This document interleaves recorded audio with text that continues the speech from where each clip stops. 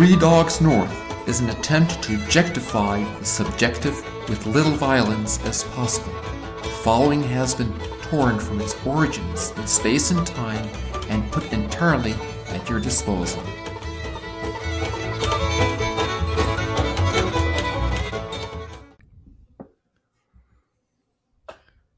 All right. So you're doing Army base things now? Army base. Mm-hmm. Yeah, that's the technical term for it. But you know, the lay term would be I'm in my parents' basement right now. Man, I've returned to this place frequently over the years of the cast. In a way, that's your Army base. That's your home base. Hi, I'm Mike. True. I live in Cumming, Georgia. Yeah, so I'm on what's called permissive TDY right now, which is the Army gives you time when you're changing posts, like a permanent change of station. Mm-hmm. They give you time to do house hunting. And normally that takes a little bit of time because you got to find a location, then you got to move your family, you got to move all your stuff, you got to get settled. And then after those 10 days, presumably you'll be ready to rock when your report date comes up. So like I'm technically on that right now, but I just, I don't have a family and I have like very few things. So my whole house hunting process was super duper easy, but I'm getting an apartment on post, and it's unaccompanied living, which is for basically single, unmarried. As opposed to assisted living. You're not going into assisted. You're unaccompanied. No. Independent living. No. Getting a little apartment, are you? Nice, man. The adult independent living situation. So it was made just for officers who don't have families. So it's essentially like the only place that I can live on post, and I'm just waiting for an apartment to open up. So in the meantime, I'm just house hopping. And there was a really cool priest that also lives at Fort Bragg, and he has a house on post that he's going to let me stay with him for a while until my apartment opens up. And it's a great situation, man. I just like stumble around and luck into these things. Mm-hmm. So at home, and then I'll drive back up to Bragg and get settled in the next 5 days or so and report in. If you want to take if you want to take the scenic route through St. Louis I think that works somehow. Yeah. No, they're in opposite directions. Yeah. So is there like a church there? Is there a parish, or what's the deal with the fort? They have a Catholic community. They have a garrison chaplain, which is like a chaplain who is the priest for the Catholic community at Fort Bragg, but I'll rotate into the mass schedules. Got it. Because you're not for the fort. You're not for Fort Bragg. You're for the 82nd Airborne, which happens to be stationed there. Exactly. Yeah. So exactly. Maybe you can't know this in advance or talk about it, but would you likely be deployed, do you think, pretty soon? Yeah, I don't know. It'll depend. The brigade that I'm a part of is not forward right now. And so like my battalion is specifically within, this is really cool. It's within 1st Brigade, and there's 3 brigade combat teams within the 82nd, and they have other support battalions that provide fires and all these different things for the different brigades. But our brigade is known as, we're the Devil Brigade. And because I'm a part of a field artillery unit within the Devil Brigade, we're known as the Gun Devils. And so like all of the different battalions within the Devil Brigade are devil something, white devils, red devils. And the story comes from in World War II, when we were parachuting into Normandy, a German was talking on his radio, and he said, we're surrounded by a bunch of guys that look like devils in baggy pants. And he was talking about our guys.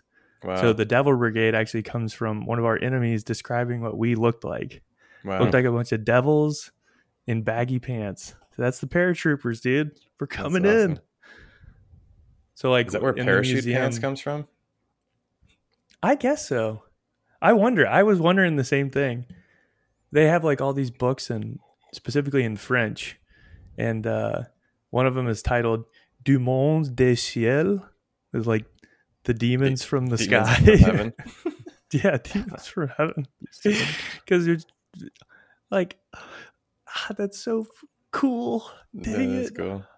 I love to be a part of that. So outside my office, does beg the is question, giant... like devil. We think of devil as the word for Satan, but there's like the blue devils, and for some reason I'm thinking of eudaimonia. You know that Greek term that means like happiness. I think Aristotle used it to mean happiness, but daimonia is like spirit. Not so much. Is it daimonia? Yeah, eudaimonia. Okay. I don't know. I've heard it. It just means like good spirit or something. Like I think it. Well, really, I'm talking about something I don't remember, but in any case, I wonder what the English devil, if that just means demon, which also means spirit, which could be either good spirit or bad spirit, angel. We think of like angel, devil, but yeah. Well, because I know that it goes back to what diabolane. Is that where devil comes from? But that's where diabolic comes from, which I think that's the scatterer, and then Satanas is the accuser. So I appreciate the effort to kind of bend that and make it a good thing. Right. But just trying to protect your reputation. You don't want to be the devil chaplain, the devil priest. I know. That was kind of unsettling when I first heard that. But then it was like, okay, these are the enemies describing their enemies. Right. So this is how the enemy of my enemy is my friend. Right. Exactly. So if the devil were to describe the good guys, he would call you devils. He would be like, these guys are wicked. Mm-hmm. Yeah. They're trying to upend my evil plan. They're like Shredder. Okay, so let's put it in Ninja Turtle terms. Yes. They look like turtles in tight shells. Like, yeah, thanks for the compliment. It's exactly like Shredder. I've told you that, maybe on the cast even, that I from a young age understood being a good guy was good, because then when you make a mistake or you fail, you're forgiven and you get helped. Whereas if you're a bad guy and you fail, your boss cuts you off and punishes you. And I learned that from Splinter and the Turtles and their relationship. Yep. Versus Shredder and Bebop and Rocksteady and their relationship. Man, Bebop and Rocksteady. That's just got a nice little ring to it. Totally. That's what great. Turtles movie was the Go Ninja, Go Ninja, Go? I think it was Turtles 2 with Vanilla Ice. Whoa. Oh, man. Dude, those are awesome. Yeah. Those are so good. I want to go back and watch those so bad. I'm sure they're terrible, dude. I'm sure they are garbage. So even in C.S. Lewis's Screwtape Letters, and they weren't, those were amazing movies, okay? Dude, the guy with the hockey mask, what's his name? Oh, yeah, Casey. And he had Casey Jones? Casey, the baseball bat. It was so cool. The golf clubs. Yeah, but in Screwtape Letters, which is the perspective of the enemy, he does talk about God, like he calls him the enemy.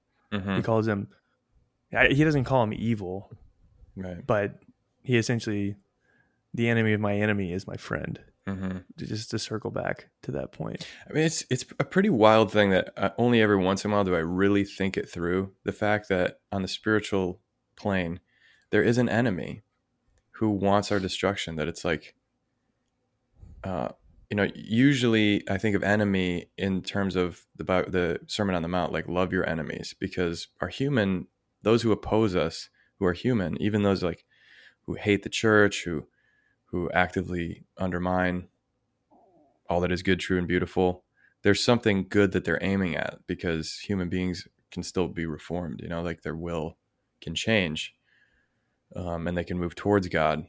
And so we love them. We oppose them, but in a loving way and in a nonviolent way. Whereas with the enemy, the devil and his henchmen, it's just wild to think like there's someone who wants to kill you and drag you into hell, and you have to fight him.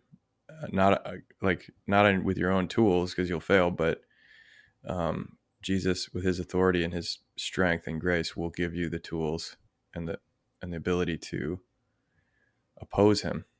And like the first Sunday of, isn't it Ash Wednesday or the first Sunday of Lent? Maybe the collect is something like spiritual, like as we take up tools of spiritual combat, something like that. I can't remember the collect, but that language is in our tradition for a reason. Yeah. Yeah. That stuff, I don't know. It just touches me. Like, I want to be a good priest. I want to be a really good priest. And I'm looking forward to serving these guys and gals as their priest. And I mean, we'll see what happens with it. But yeah, the spiritual combat, that's a real deal, invisible reality that maybe I need to think about it a little bit more. Because I think I tend to explain it in other terms.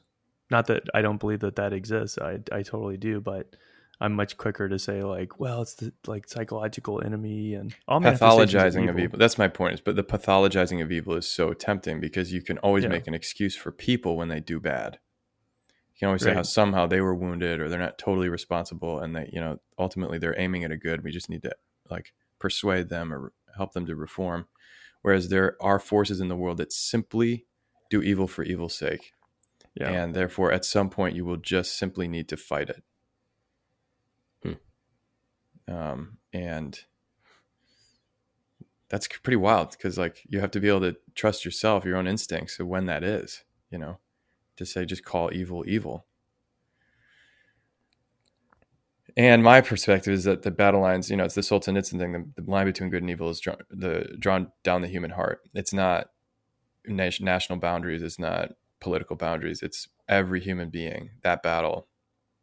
And I'm more and more aware of it every year, that especially as a priest, you're on the front lines. Everybody's on the front lines in some way in the battle between good and evil, but you just see it much more clearly because people let you into their own struggles and stuff. And what are like the three movements or voices? And I need to grow in this to help people maybe distinguish it, and maybe distinguish it oftentimes from myself. But if you found any helpful ways to help someone distinguish, there's like the voice of the good spirit, the voice of the evil spirit, but then there can also be like just your own voice as well coming in. Have you guys know any like helpful distinctions for people between the voice of evil versus maybe just like something coming from yourself as well? No, but I don't, in my own spiritual life, I've found that like that such a distinction is not necessarily even that helpful to concentrate on. Like the only thing that really matters is listening to the voice of Jesus, like who, I think that's how you would, sorry to interject there, but that's, there does have to be like that approach to it of like,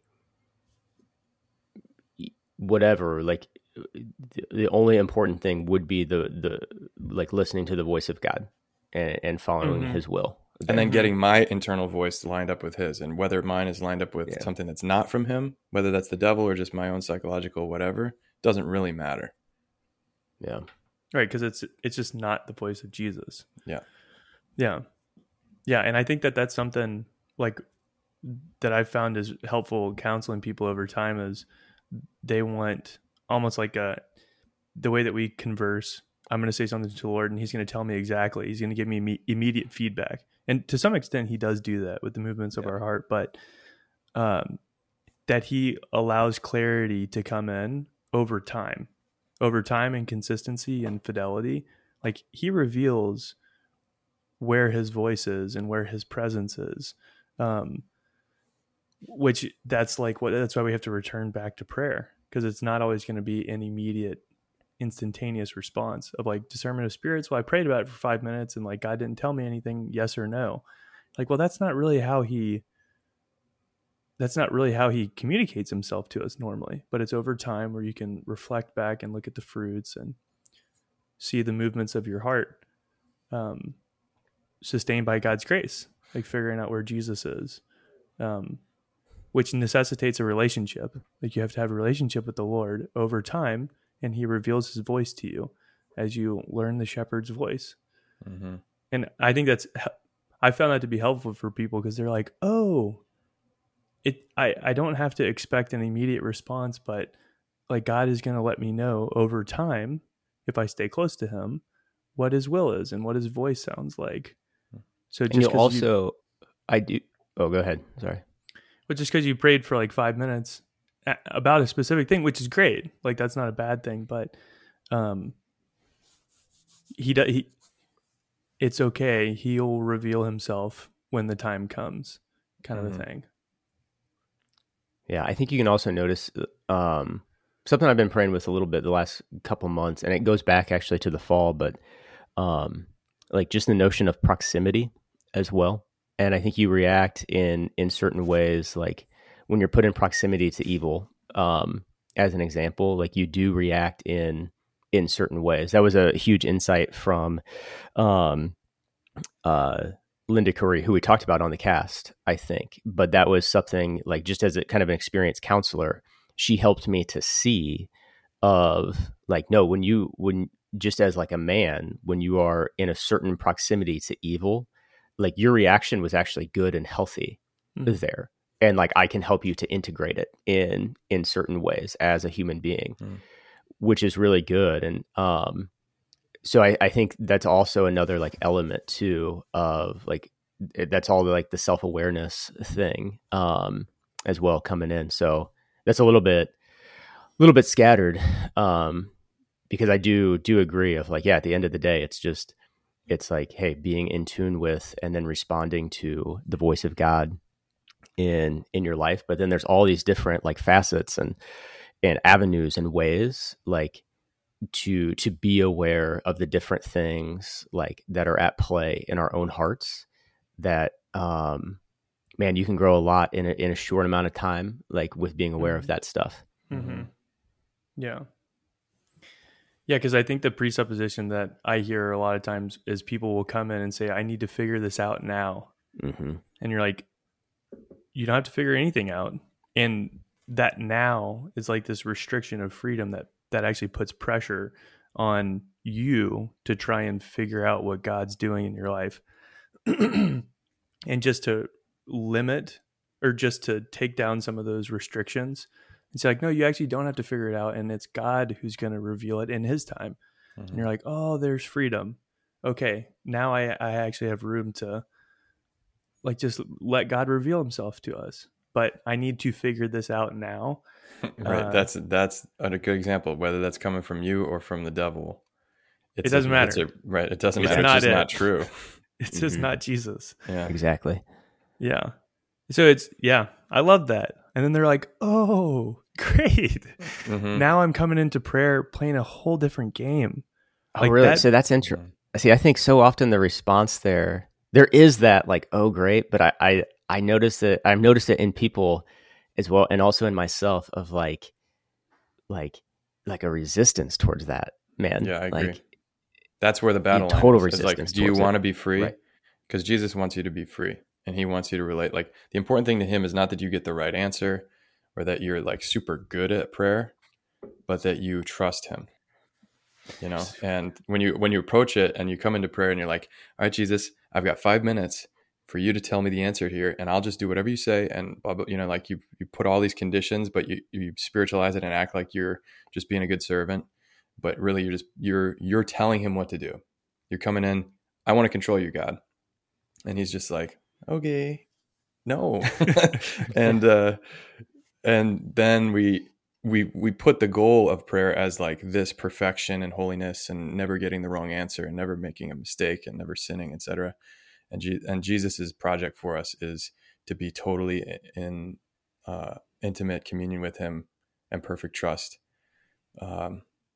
That's the principle and foundation of St. Ignatius, that holy indifference is like, Lord, whatever it is, I just want you.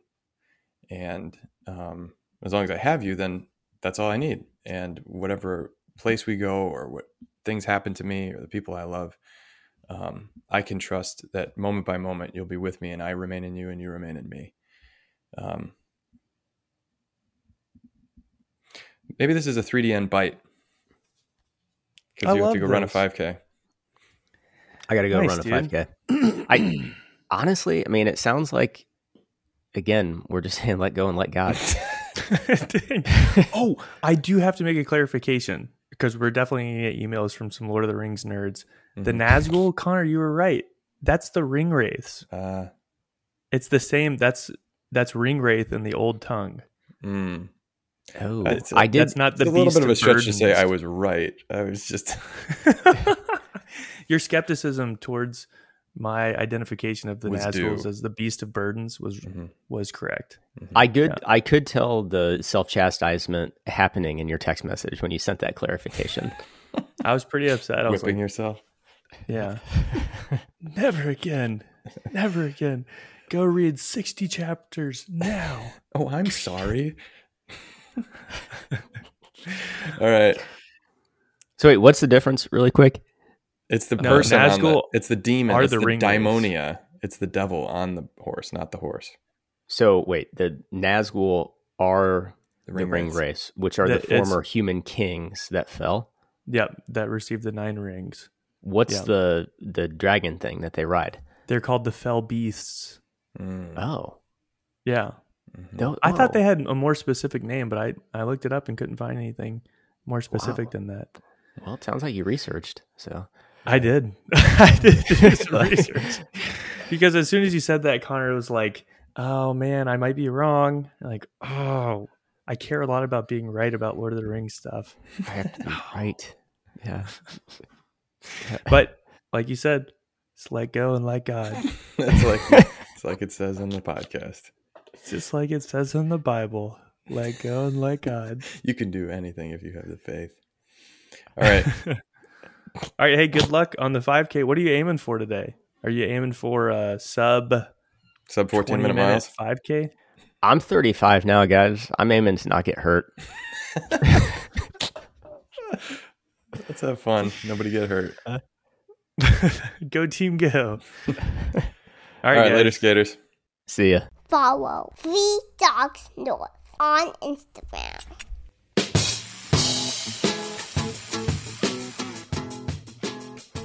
Are we ready? Three Dogs North are Juice, Seabisc, and Michael Metz. Conversations have been edited to sound smarter. Audio and transcripts of this episode are exclusive property of Mundelein Seminary and may not be rebroadcast without the express written consent of Major League Baseball. Down below, I don't see their last second curves toward a horizontal flight. All these birds just falling from the Thank you, dogs. Thank you, dogs. Good girl.